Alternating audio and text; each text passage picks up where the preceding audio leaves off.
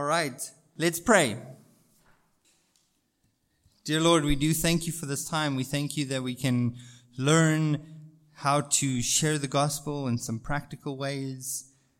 And we thank you for the privilege and the honor and the wonderful thing it is to do so. Amen. It would be nice if everyone who shared the gospel just suddenly accepted Christ without question. But that's not the case. In fact, the Bible tells us that our default expectation should be unbelief. We shouldn't expect everyone to get saved and then be disappointed when they don't. We should expect people to not believe. That should be our expectation. Obviously, people do get saved, and the Lord works in amazing ways in that regard. But our expectations should be we're going to come into some resistance. Jesus did. The apostles did. That's why they were persecuted. That's why we suffer persecution even today as the universal church, because when people hear the gospel, they rebel. So with this in mind, when we share the gospel, to have some sort of ready defense. 2 Timothy chapter 2 says, preach the word, be instant, in season, out of season, reprove, rebuke, exhort with all long-suffering and doctrine. That's in the same context as and all scripture is given by inspiration of God for reproof, rebuke, for doctrine. And it says that scripture is given, and therefore we must do what it is given for. Acts 17, therefore dispute he in the synagogues. This is Paul preaching the gospel. He didn't do it dispassionately. He didn't just say, well, I'm just going to give this clear gospel presentation and then dust off the dust off my sandals. Maybe not so fast. Our words don't save. Our neat little tracts aren't the instruments of salvation. It's the faith in Jesus Christ and what he did on the cross. And but Paul preached passionately. It says he disputed. He in the synagogues with the Jews. He reasoned with them is another translation you could use. And with the devout persons in the market, daily with them that met with him. So we can't just give the message and walk away. So what do we have to keep in mind? There are a few things. We're going to look at it together. You can think of each heading here as a modular thing, okay? Every time you bring some sort of defense for your faith or what you believe, these things naturally come into play, consciously or unconsciously, from both sides. To understand this a little bit more consciously might help you be a little bit more prepared. So before entering the ring, here are the 4 things. Your presupposition, okay? Your views and beliefs that you have before you step up to the plate, so to speak. And everyone has them. What is a Christian presupposition? God exists. We approach every argument, every gospel presentation, everything where we approach an unbeliever, God exists. The person would have presuppositions as well. God doesn't exist. God there are 7 million gods. How many does the Hindu call it? God is a force that permeates the universe. People have presuppositions, and you have to know that they're there. consciously or unconsciously. So you can write there to maybe understand the concept a little better. What is our presupposition? And we begin with God and the truthfulness of Scripture. And we're going to get to that a bit later. Okay, the next one, your theory of truth. How do you know what you know? How do you know what you know? So the people from the Wednesday night Bible study, you guys can all go home because we looked at a lot of this in our worldview discussion and our Done booklet that we went through. But let's touch on it again. For a Christian, how do we know what we know? How does a Christian know what we need to know about what? The Bible. In other words, revelation. Revelation, when we take revelation, when we take what God says about things, that is our theory of truth. What are some other theories of truth that people could bring to a discussion? How do they know what they know? Don't look ahead in your notes. Okay. In other words, know God, everything that there is to know about anything, even the meaning of life, can be found through looking at a telescope or through a microscope. The facts, we can just gather enough information and enough facts, and once we have enough facts, we will know everything. That's a theory of truth. The Bible tells us that the material world doesn't offer all the answers. And science does have its place, but it doesn't answer all of our questions, and therefore we must rely on God to tell us what is true. Okay, apologetic methodology. That's a big word. Bear with me. We're going to make it easier. I'm going to put this all in a blender, and it's going to be nice and easy to digest. Okay, what approach will you use to defend what you believe? What evidence will you appeal to when they have a question about something?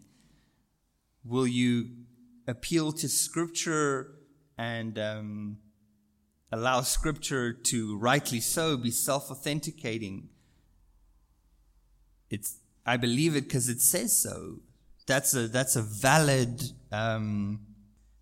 method, and it should start there, definitely. But what if somebody has a question about the natural world? Are we allowed to even consider other forms of evidence? That's been a debate throughout history. We're going to get to, I'm just introducing the categories, okay? What methodology will other people use to say God is not real? Where would people turn to try and prove that? or that my faith is true as a Muslim? They also have apologetics. Okay. And this happens unconsciously or consciously. People appeal to something to prove that they are right. Okay, and then lastly, this is not technically a category, but it's still something to keep in mind.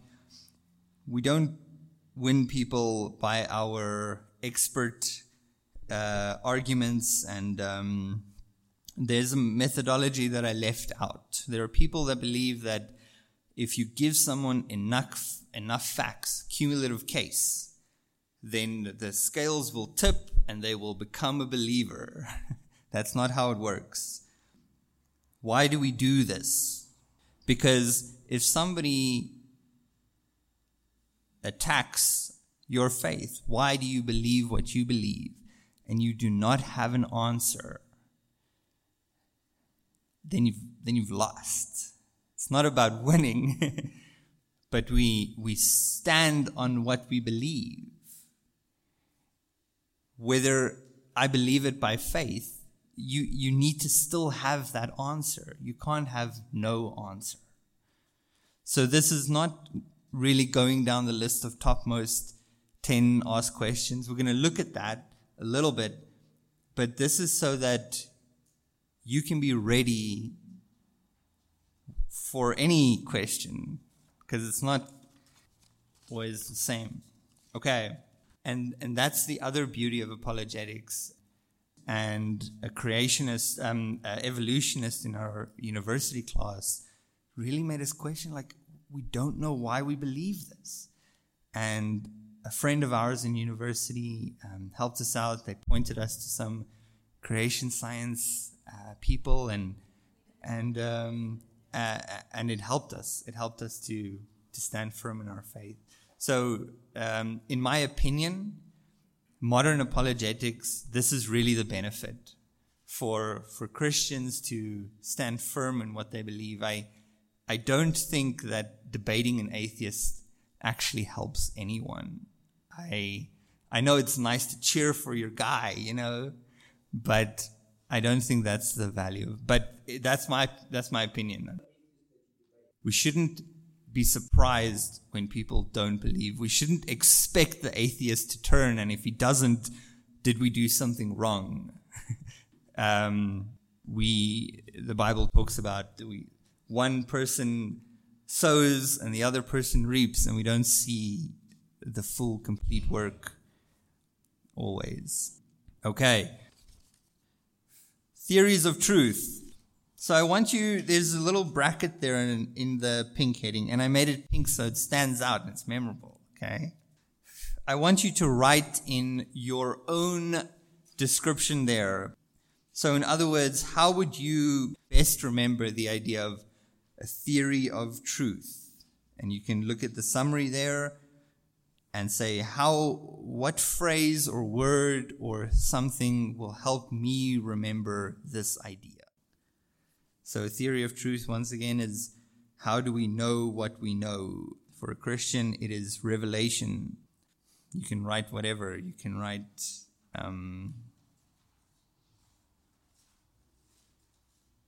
my one is how do we know what we know? I like that one. You can use that one. You can use a different one.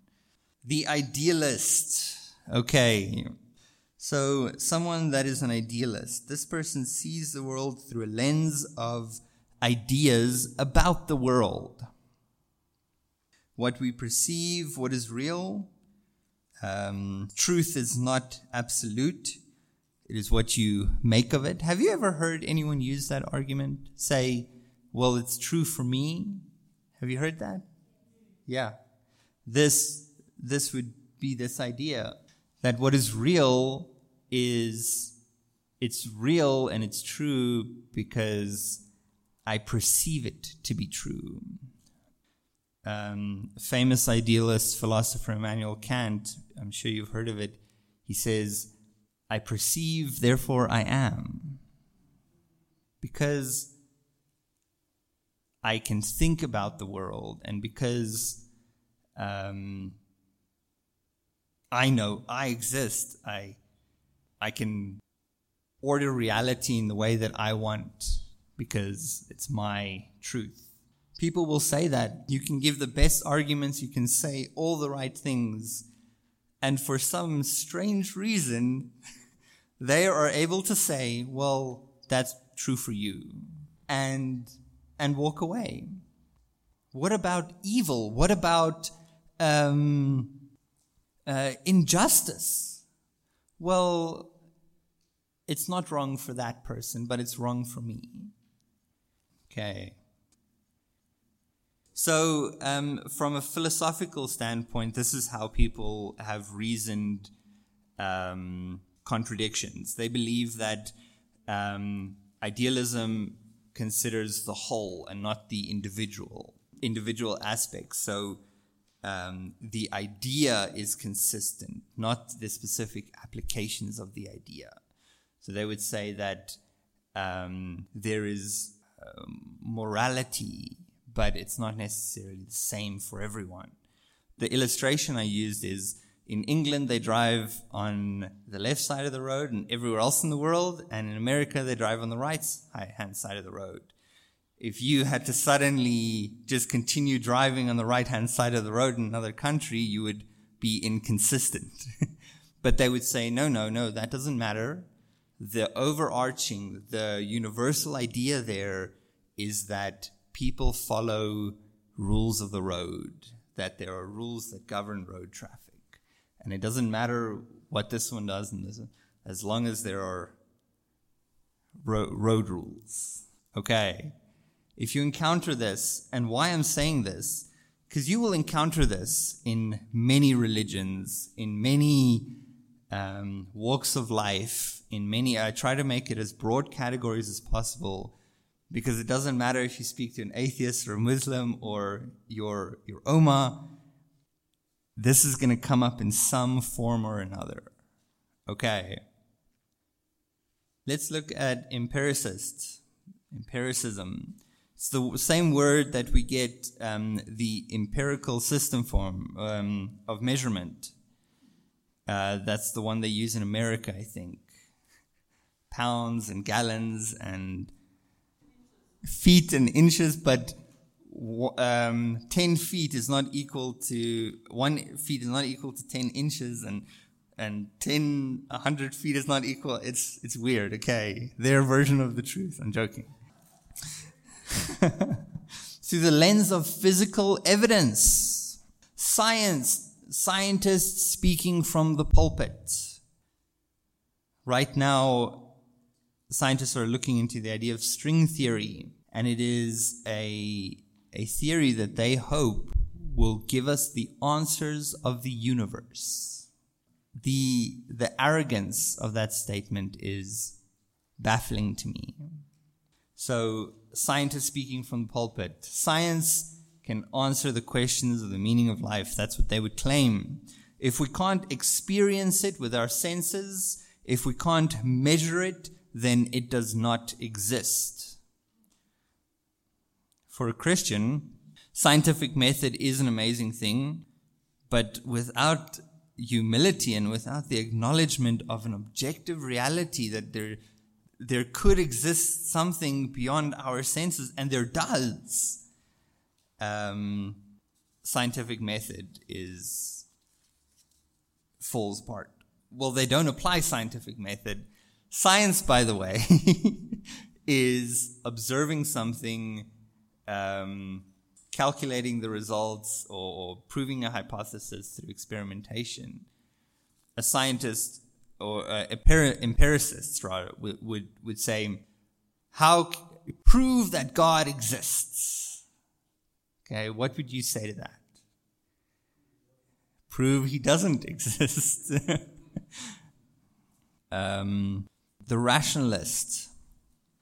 So this person sees the world through the lens of reason. If A is true, then B must be false, or something along those lines. The mind is the only way we can know anything for sure. You could say, I think, therefore I am. Somebody also famously said that, and I think they got it from the Kant guy and said, we'll just put in our little thing and it's also memorable. So they will try to bring reasonable arguments, and they will also try to reason their own way of thinking as well.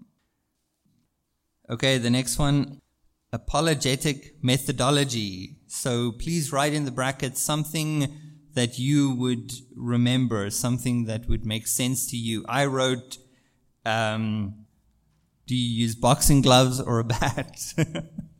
That's how I'm going to remember that statement. Boxing gloves or a bat.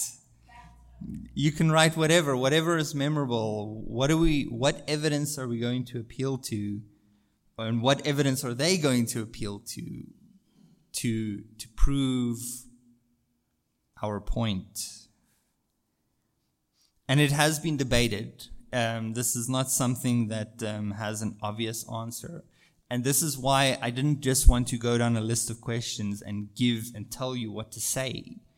Because some people would say, no, you have to answer it like this. And some people would say, no, you have to answer it like this, even though the questions are the same. I think that in specific situations, you have reason to appeal to a specific category of evidence, but it should always really begin and end with the Bible, and that's our last one here. If you say something, if you appeal to historical evidence, link it to a Bible verse. If you appeal to cosmological evidence, as creation science does, what I love about Ken Ham, a creation apologist, is that he's very evangelistic. He would always appeal to, he would always have a gospel call at the end of his articles, at the end of his debates. He would link it back to Scripture. So whatever method you use, please just keep that in mind. Ken Ham, he's an Australian. His ministry is called Answers in Genesis. Okay. First one, natural and historical. Do we argue for the historical truthfulness of the events in the Bible? Do we consider the laws of nature and creation to validate biblical truth, like a 6-day creation? Yes, I think there's a place for that. We pray to be wise and employ the right one. So one that I would think of, or that I've gotten before, is how do we know that Jesus really existed? I mean, couldn't he have been a fabrication from the early Christians that wanted to create this messianic figure, and they just made him up? You can't not address their question in some form or another. Okay, you could appeal to Scripture and say, well, Scripture does say that people will despise Christ and they will refute what we say, and they will have hardened hearts. But to ignore their question, especially since there is a very easy answer. So just what I found quickly, there's more historical accounts of Christ than any other ancient form of literature. We have thousands of manuscripts from the Bible.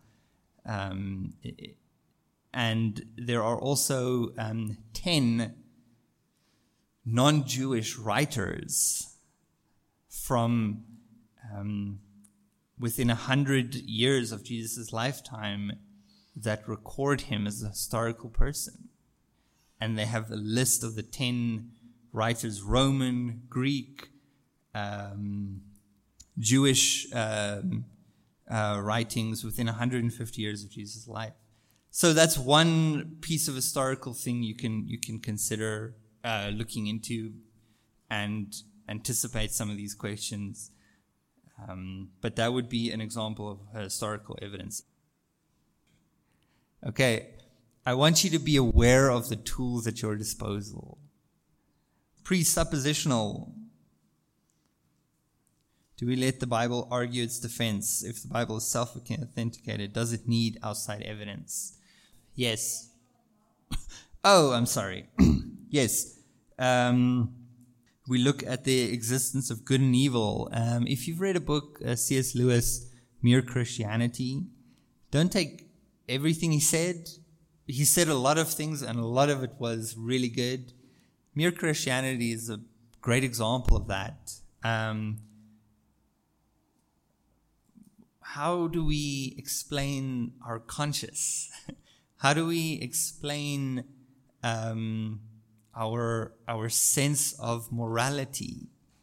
How do we explain that some actions we consider good and some actions we consider bad? Who decides that? And then you actually build a rational, case for God. I don't imagine any specific situation, but I think writers have done amazing work here to show that it is rational. If we think about if this is if A is true, then B, it has to be true, and we build a case, and a lot of that would circle around moral. Who decides what is right and wrong? Okay, and from that starting point, you could get to the God of the Bible. Some questions you would find where you could address this is, how can a good or just God send people to hell? You would appeal to rational evidence. Well, because it makes sense. Let me explain. Okay. Presuppositional. So here's the thing about the Bible, okay? The Bible claims to be the divine Word of God. And God claims in the Bible that there is no authority higher than himself. So then how are we able to use outside evidence to prove that that fact is indeed true? It's a paradox, because as soon as we try to bring in outside evidence to prove that, then that evidence becomes more authoritative than what we're trying to prove is the most authoritative thing in existence, God's Word. And then it's no longer that. So in other words, when somebody says, prove that the Bible is real, but you're not allowed to use anything from the Bible, you just walk away. Not so bluntly. What I mean is, there was a famous saying where an apologist was peppered with questions, and he answered every single one as diligently as he could, and eventually he said, if I could answer every single one of your questions, would you still believe? And the guy said no. When someone just wants to ask a question to trip you up, to try and they don't care actually what you have to say. They're not even listening.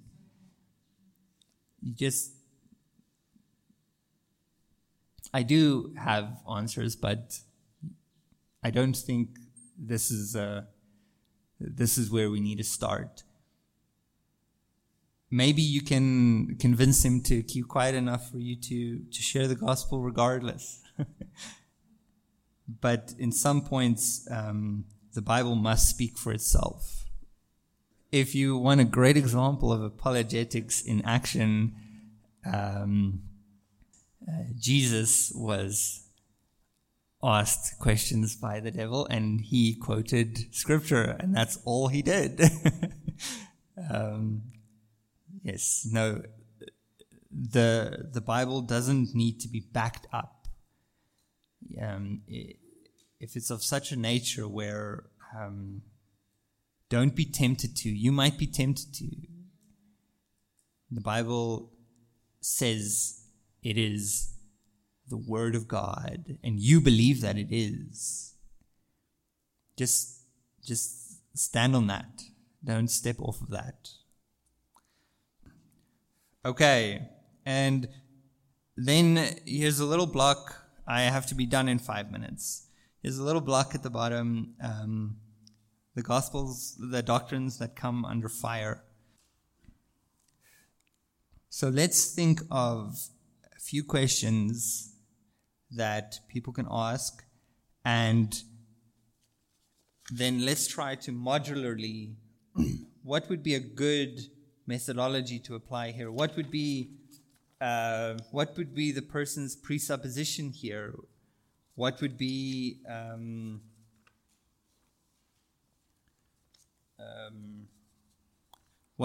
their theory of truth? Can we do that exercise on just one or two of the questions? Because we do have a list of top 10 questions, but it all comes down to the same thing. Okay, here it is. They call the birth and resurrection of Jesus Christ into question.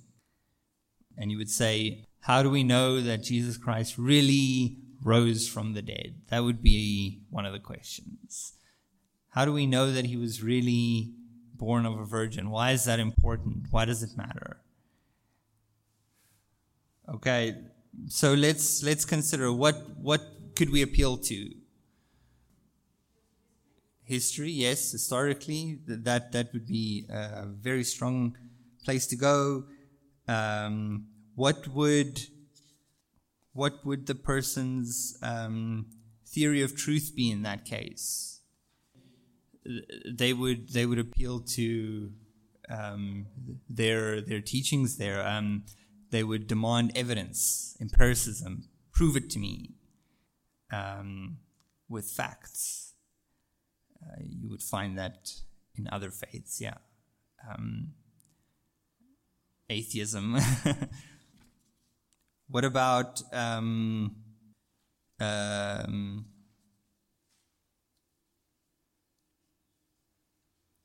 presupposition would almost always be, I don't believe in Jesus, that he's the way to salvation. When people question the person of Jesus Christ, the resurrection, anything like that, it's usually rooted in the fact that I have my own way to salvation, or there's many ways to salvation. Why is yours exclusive? That would be their presupposition. Okay, what about the reality of sin and hell? But I'm a good person. I do good. Why are you, who are you to decide what is right and wrong? What would their presupposition be? If I would guess a person's presupposition, it would be, I don't believe in the authority of God, that the scriptures are perhaps more fluid, that God cares about sincerity more than he does about justice, that his love overshadows any call to justice. That would be perhaps a presupposition that people would bring to that. What methodology would you use here? I would definitely just appeal to Scripture. You can build a logical case for it, and we do. We go through the Romans road and we explain why it makes sense. We use illustrations. The shopping bag illustration is a great one. Paul uses illustrations. He uses courtroom terminology. He explains that God is a judge, and we're so you could use a combination of that, but definitely Scripture, yes. Okay, so the shopping bag illustration. If you were a shopper and you're filling your shopping cart with sin, okay, but you have no money to pay for it. Your wallet is empty. You have no credit cards. They're all maxed out. You're in such a mountain of debt that you can never escape from, and you pull this shopping trolley full of sin, and you're like, I can't. If I go check it out, they're gonna arrest me. And then Jesus comes along and he says it's to illustrate atonement, that he takes our sin on himself, and he empties our shopping cart and he puts it into his own. He says, I'll pay for it. And you continue to add things to your shopping cart, but then it goes into Jesus' shopping cart until the day you roll up at the checkout counter. You're saved. You've placed your faith in Jesus Christ. So, hey, you can go. It's already paid for. So that's a nice illustration that I actually got from Stacy. I think. One of them. Okay. So let's just go down here. You can fill in your own thoughts and ideas. Try to modularize. Try to, just as an exercise at home, think about what the question would be in that category. Think about how you would approach it, and do this maybe as a Bible study. God's goodness. In other words, His mercy with His justice. If He wasn't just, He wouldn't be good. Salvation by faith alone.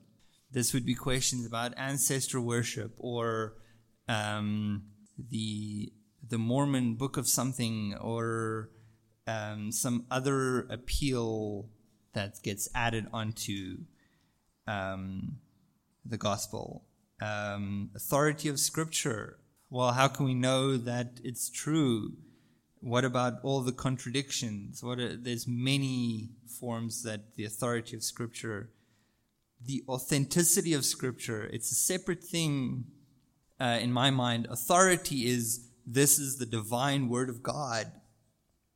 It should be obeyed. It should be treated as such. The authenticity of Scripture, we don't distinguish between the two, but some people might, okay? They would say that the Bible only contains the Word of God. In other words, it's not the Word of God, but when you read it, it becomes the Word of God for you. Other ones would say that not all of Scripture is inspired.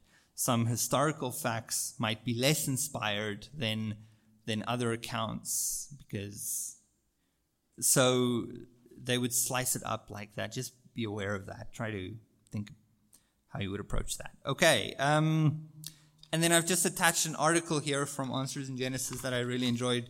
The games that scoffers play.